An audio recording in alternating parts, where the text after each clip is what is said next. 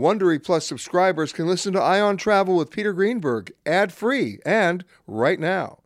Join Wondery Plus in the Wondery app or on Apple Podcasts. This spring, if you'd rather spend time enjoying your lawn instead of trying to keep it alive, there's good news. True Green is the easiest and most affordable way to get a beautiful lawn. All you have to do is water and mow, and they'll do the rest. Weed control, fertilization, aeration, and even some things you might not even think of. They'll do all of it, while you can do literally anything else. With True Green, you can have your lawn looking as good as a putting green. That's not hyperbole. True Green is the official lawn care treatment provider of the PGA Tour. True Green offers a satisfaction guarantee, and they have a verified best price promise, which guarantees you the lowest price with no compromise on quality. You do you. Let True Green do your lawn care. Visit truegreen.com to get the best lawn at the best price with the best people guaranteed. Man, that sunset is gorgeous. Grill, patio, sunset. Hard to get better than that. Unless you're browsing Carvana's inventory while you soak it all in. Oh, burger time. So sit back, get comfortable. Carvana's got thousands of cars under $20,000 just waiting for you. I could stay here forever.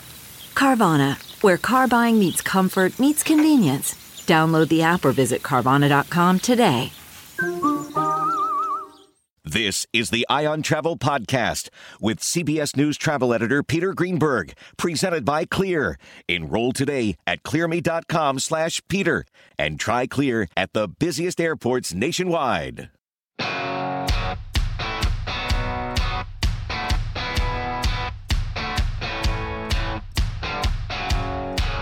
Hi everybody, Peter Greenberg here with another edition of the Eye on Travel podcast. As the world emerges from COVID-19 and travel comes back, often in huge numbers, so are many travel scams. Offers that sound too good to be true, fake websites, and fake travel agents, using the seductive lure of travel to steal money from consumers. During the first 12 months of the pandemic alone, more than $74 million that we know of was lost to travel scams. I'll speak with U.S. Senator Amy Klobuchar, a former Minnesota prosecutor, on her new bill that deals with consumer protection from those travel scams. And, of course, how widespread the problem really is. Okay, picture this. It's Friday afternoon when a thought hits you. I can spend another weekend doing the same old whatever, or I can hop into my all-new Hyundai Santa Fe and hit the road. With available H-Track all-wheel drive and 3-row seating, my whole family can head deep into the wild. Conquer the weekend in the all-new Hyundai Santa Fe. Visit HyundaiUSA.com or call 562-314-4603 for more details. Hyundai, there's joy in every journey. I've got a figure for you that might surprise you. During the pandemic, when people weren't really traveling a lot, about $74 million was lost by people to travel scammers. And, we've been covering travel scams for a long time. Usually they happen when people really are traveling a lot. But of course, the dream of travel and the lure of travel and the lure of getting a great deal is something that some people just cannot avoid falling for. And joining me now is someone who's actually just launched a bill called the Protecting Consumers from Travel Fraud Bill in the U.S. Senate. Happy to have on the show the senator from the state of Minnesota, Amy Klobuchar. Senator Klobuchar, thanks for joining us. Well, thanks so much, Peter. So let's talk about this. $74 million during the pandemic. Was people posing as travel agents or even fake travel websites? Yeah, exactly. And, I had another job before being a senator as a prosecutor, and I did a lot on white-collar crime, and you would not believe the scams people engage in. And when you think about the pandemic, even though you're right, people weren't traveling as much, but one, they were dreaming of traveling. And two, a lot of people were using the internet who maybe didn't use it before, like first-time users to Zoom, like my mother-in-law, who, after she discovered it, had a 3-hour Zoom Thanksgiving dinner. So people were new at the internet. And so what happened? Well, one couple from Minnesota who were trying to figure out their timeshare condo paid more than $7,000 to someone who offered to negotiate it for them and then, of course, did nothing. Or there were refund scams, as many people during the pandemic had to cancel trips and reservations at the last minute, and then these scammers would charge a fee and promise them they'd get their refunds. There were no refunds, and they'd already paid out stuff to the scammers. Those are just some few examples. And so what we saw was that travel scams, like a promise of a free hotel stay or a deeply discounted booking, grew to a staggering, as you note, nearly $5 billion in the U.S., an 80% increase from last year. And so that's what I did the bill. I'm also generally interested in tourism. I head up the tourism caucus. I think people underestimate the amount of jobs that our country gets out of tourism.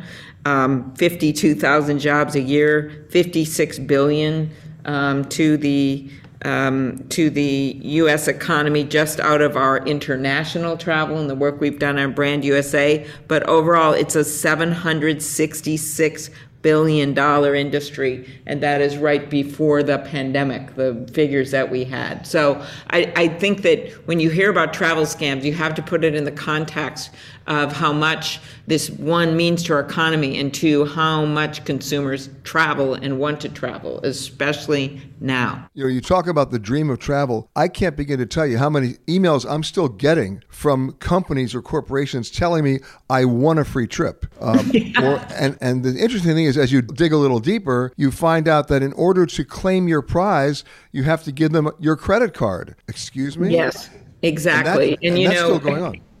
It is. There are so many scams out there. And the general idea, and I'll get to our bill in a second, but the general idea is if you get one of those, don't answer them. Don't give your emails. Don't open up the link because they may be trapping you just that way. They're fishing for you to get involved with them.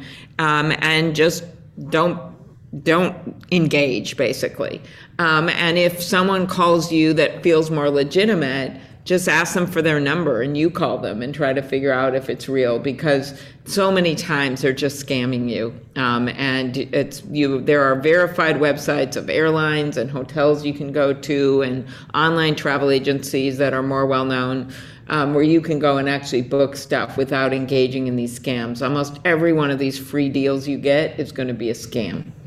And in fact, we've seen instances where they're actually misappropriating well-known brand logos of like Holiday Inn or Sheraton, and then telling you that you've won a free trip, and you've actually what you've won perhaps is a stay at one of these hotels. It's actually a timeshare presentation, which you don't know you're getting, and then in order to claim your hotel stay, you have to book your travel through them. If you book your travel through them, they're going to charge you an outrageous amount for your airline tickets. It's a lose-lose situation. Exactly. And so just generally, the smart thing to do is find the sites yourself instead of getting something that was sent to you. And that way you can be much more sure it's a real thing, because these links, and it can even be worse, of course. They're trying to link into your phone. They're trying to get you to put in your social security number or your credit card number. It's just endless. And so that's why Senator Daines, who's a Republican senator, he and I introduced this bill just to get the FTC really focused on this. And it's already passed out of the Commerce Committee, and it requires them to report these scams to Congress so we can start doing a better job of holding them accountable, and with a new FTC coming in, holding companies accountable and getting the information that we need to figure out, do we need to make new laws, put new laws on the books? Are there things the states can do? Because often the states are doing really good stuff, but there's no vehicle to share it with and to give best practices back and forth. And then finally requiring the FTC to include these scams and get them out to the public so that people understand what's happening. Because some of the things I'm sure you and I have talked about on the show, people did not know before. And so there's a real education effort that has to go on here. We're talking with Senator Amy Klobuchar from Minnesota. Senator, the FTC, I'm assuming in part of your bill, you're going to give them the strength to do more enforcement action as well. Well, exactly. That's something else that has to happen here. And I am a big believer in my former job as prosecutor as deterrence works, especially when it comes to white-collar criminals, because once you see that the Justice Department is taking on some of these scams, and you see it out, it would most likely be done through the U.S. Attorney's Office in the states. It makes a big difference. I still remember a case that I had involving travel, but it was a senior who literally a widow lost her husband's life savings to a guy that promised her a bunch of trips and travel and doing things with him. And then she ends up losing all her money, and it turns out he uses it on plastic surgery for himself where he goes to Brazil. Oh, my God. We catch up with him, and I still remember she was so angry that the sheriff's deputies believed they needed to be in the room because they didn't know what this elderly widow was going to do to this guy. And we ended up putting him in jail. But it is real, and it is sadly often targeted against seniors. And especially, as I mentioned at the beginning, you've got more and more seniors on the internet. And so a lot of it is them, talking to family members before they push yes or do a link or sign up for one of these things. And then there's prosecutions. We've come a long way from my early days, where I remember we would catch people because they had the senior homes that would be circled in the yellow pages, and they'd tear out the pages and have it in their car, and then we figured out they were going to rob them. This is much more sophisticated, and our laws and our prosecutions have to be as sophisticated as these rip-off artists.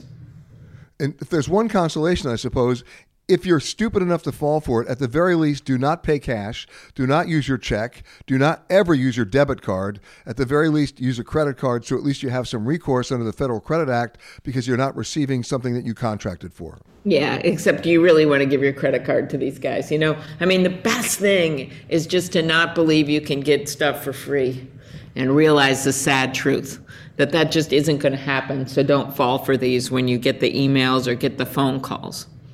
Have you ever gotten one, by the way? Oh, I get these all the time. I'm always referring them to agencies. I'm like everyone else. I got spam calls from Minneapolis, and that's one of the things they do. Just today, what happened? And I thought, it's got to be someone at home. It said wireless caller, because I get a lot of black lines. Big surprise, Peter. The senators often block their lines. So when it ever says you don't know their identity, it's either a senator or a scammer. It's a true story. So today I thought, well, this must be real, someone calling me. And what they're doing now, of course, is they figure out, they probably don't know who I am, but they figure out where you do a lot of calls, right? So they know I'm calling Minnesota a lot, so they put a fake call in through Minnesota. And the minute I heard that it was automated voice, I just hung it up. But like everyone else, I've gotten these emails. I've gotten what you've referred to, those fake things, even with social media companies or with tech companies, where it looks like you have a problem and then they want you to contact them. Yeah. It's just really scary stuff, and people have to be really careful and aware of all the scams going on right now. Senator Amy Klobuchar, I love the idea it's either a senator or a scammer. I'm going to remember that. No, they're not the same, Peter. Okay. My thanks to Senator Klobuchar. Again, if a travel deal sounds too good to be true, chances are it is too good to be true. It's a growing trend, and during the pandemic, the number of Americans looking to relocate permanently really ramped up. Robert Wood from The Economist has put together a fascinating report on global livability. It studied 140 cities based on numerous categories, including stability, healthcare, culture and environment, education, and infrastructure, as well as 30 additional key indicators. And the results might surprise you. Worried about letting someone else pick out the perfect avocado for your perfect impress them on the third date guacamole? Well, good thing Instacart shoppers are as picky as you are. They find ripe avocados like it's their guac on the line. They are milk expiration date detectives. They bag eggs like the 12 precious pieces of cargo they are. So let Instacart shoppers overthink your groceries so that you can overthink what you'll wear on that third date. Download the Instacart app today to get free delivery on your first 3 orders, while supplies last. Minimum $10 per order. Additional terms apply. So what's the real fallout from the pandemic in terms of livability, wherever you happen to be or wherever you happen to want to go? So many people have been moving during the pandemic, starting new lives in different locations. A lot of people, the mobility aspects of of the pandemic response have been staggering, bigger than anybody ever expected. Joining me now from The Economist, Robert Wood. Robert, thanks for joining us. Hi, Peter. So here's my question. It's the livability quotient, isn't it? It's global livability that has been affected in so many ways, good, bad, or ugly, by the pandemic, and some surprises as well. Yeah, so the AU every year does a global livability index, and it's a guide to help multinational companies locate their employees, and also perhaps look at potential sort of hardship payments, depending on which city they're being located to. And it works in conjunction with our World Cost of Living Index as well. The Global Livability Index that we do every year, we look at 140 cities worldwide, and we look at 5 broad categories. So we're looking at stability, healthcare, culture and environment, education, and infrastructure. And we, across those 5 broad categories, we have 30 indicators in total. And then on the basis of that, we produce an index from 0 to 100 with all the scores of the different cities. So, what's happened this time around? Well, we actually did, our first survey was in September 2020. So it was already sort of seeing some of the deteriorations after the COVID pandemic across the globe. This time around, so we did the survey between late February and March, and what we've seen, the results really sort of reflect the extent to which cities have managed to get on top of the pandemic. And what we've seen is particularly cities in New Zealand, Australia, and Japan topping the rankings, those cities that we cover in the top 10. In fact, I'm looking at this, Robert. 8 of the eight Asia Pacific cities ranked in the top 10. You mentioned Wellington, of course, one of the cities in New Zealand, but you've got Melbourne and Brisbane, Perth, 3 cities in Australia, Adelaide kicks in, and then Osaka and Tokyo. So that's quite significant. Yeah. So obviously New Zealand had the advantage of being an island, but they did take the decision very early on to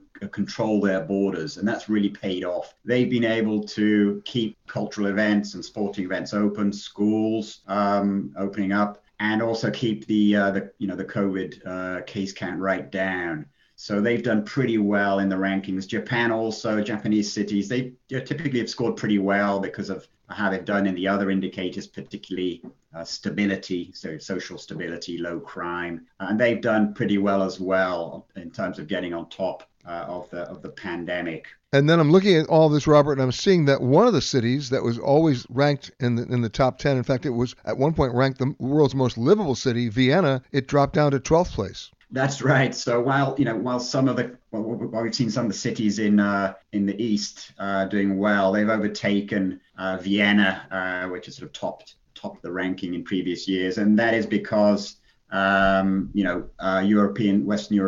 European cities have had this sort of second wave. They've had to close down. Vaccination has been much slower than not just in the other countries, but also in the United States. The United States cities of the United States have actually moved up the index pretty well this time around. But Vienna for now has dropped down, because they have got sort of a bit behind. I think going forward, what we'd expect is once the European cities get on top of the pandemic and we sort of move out, we'll see greater scores for these Western countries, particularly Vienna. I mean, Zurich and in Switzerland they did pretty well. So we have Zurich and Geneva in the top 10, and they've been sort of regular players in the top of the rankings, so they managed to do pretty well. But others in Western Europe, have struggled a bit. By the way, I'm looking at this this chart. One of the big movers in the U.S. was Honolulu. Yeah, absolutely. So it rose up 46 places to number 14. Right. So they got on top of the vaccine rollout. So by the time we took the survey, February and March, I think over 50% of the population already had one single dose, and so they've got ahead of other cities. Another city that did well in the U.S. was actually Houston. So we have the Texas governor sort of reopening the economy a bit earlier than other cities, and that enabled Houston to move up the rankings, particularly for access to cultural and sporting events. Well, the interesting thing to me is that there's pre-pandemic ratings and, of course, post-pandemic ratings. The one city that really didn't change, and it's not a surprise, is the world's least livable city, Damascus in Syria. That's right. I mean, there are big sort of structural things going on here that keep these cities right down at the bottom. So they were already scoring pretty low across a lot of these 30 indicators that we exactly score. I guess the takeaway here, Robert, is if they'll let you in, the best place to be is Auckland in New Zealand. My thanks to Robert.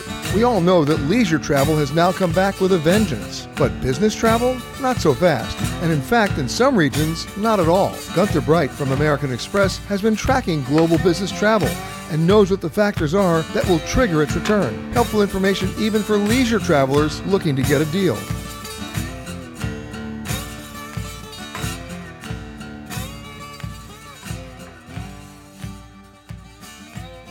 If you follow the trends like I do, we all know that leisure travel is exploding almost exponentially. We know it's coming back with a vengeance. We know that every airplane is full, every airport is full, the TSA is understaffed, the airlines are understaffed, restaurants are understaffed, hotels are understaffed. In fact, everybody you know is understaffed, but that doesn't deal with what makes the airlines their most money, and that's, of course, business travel. And every indication up until recently has said and indicated that business travel is not coming back this year. Business travel will maybe morph into next year, slide into the middle of next year, meetings and conventions the same way. But now let's take a look at sentiment. Not what people are necessarily doing, but what they're thinking about. And joining me now, the Executive Vice President of Global and U.S. Large Enterprises at American Express. Say that 3 times fast. Gunther Bright, how are you, sir? I'm well, Peter. How are you? I'm good. So let's talk about these numbers, because every flight that I'm on is full, and yet no business travelers that I see, and yet everybody who I know who is a business traveler tells me they're coming back. What are you seeing on your end?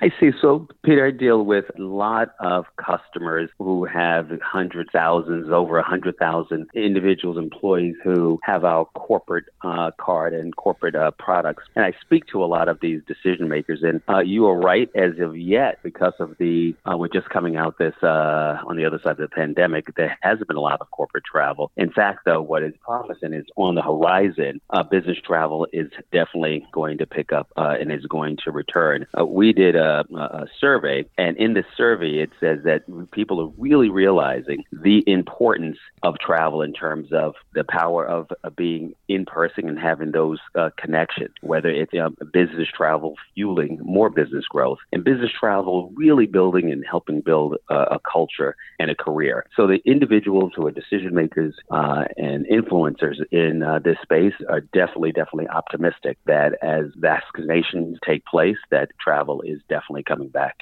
And we know that travel is coming back, as I said, leisure-wise. But what you're really talking about is anticipation. And people basically saying, I want to. The question really becomes is how do you translate that into I'm going? Yeah, so again, having conversations with many of the individuals who are responsible for that decision, they have a couple of things that they say to me. First, obviously, the well-being of their employees, making sure that their employees can travel safely and have really a different experience, which American Express helps them do that.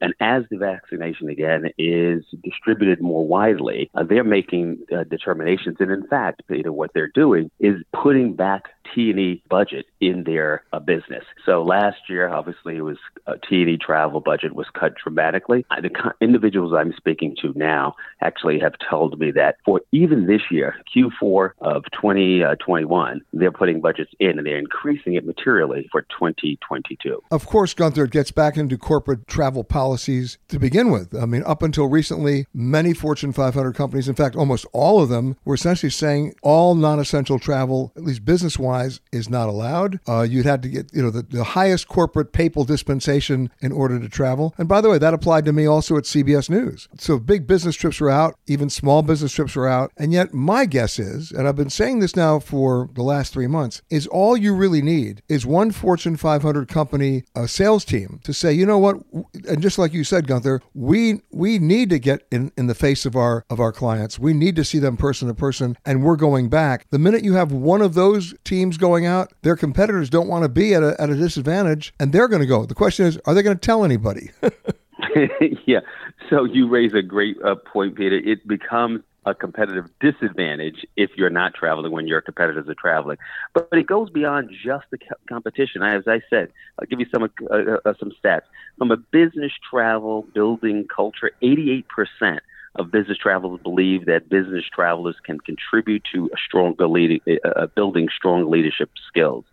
From you talking about building and fueling business growth, 86% of business travelers are looking forward to getting back to business when it is safe, because they believe that travel and those relationships face-to-face and that connection is really, really important.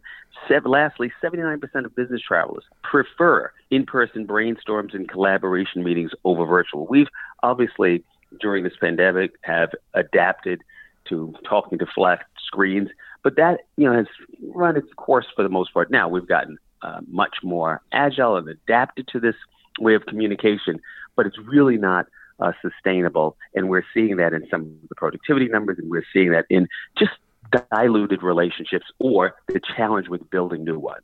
Of course, the other question that is brought up, and you just mentioned it, they're ready to go back when it's safe, but who's going to tell them it's safe? I think the metrics have changed here, where it used to be based on the vaccination percentage of where you were going, and now it's based on the vaccination percentage of the people who are going. And that's one of the reasons why the EU is letting all the vaccinated Americans in now, because of our vaccination levels, and the numbers speak louder than words. If I were to go to Africa right now, the Africans might let me in, but at the same time, their vaccination levels as a continent are under 5%. So if you're going to base the word safety on their vaccination levels, nobody would be going anywhere. Yeah. So as you're aware, Peter, the vaccination levels vary by continent, by country. Obviously, again, as I mentioned, the well-being of employees are going to be really top of mind. That has become high a priority on the consideration set. And large corporations, mid-sized corporations, they have insight into the rate of vaccinations that is happening. And so they won't let, as with American Express, we are very, very thoughtful as we think about a reimagined travel policy. Who's vaccinated first? So where are they planning on going? So what's their destination? And if we feel comfortable approving that trip. So, and again, it varies by continent, by country. That's going to go into consideration set, given that we are, coming out of this pandemic, especially in some of the more affluent countries, but that's not, unfortunately, equally distributed. One of the most fascinating things I've seen in your research is, and I've seen it myself, how many people have used the pandemic as an opportunity to look for new job opportunities in new destinations in terms of their business. And your numbers are staggering. 85% of business travelers saying that they're exploring new job opportunities.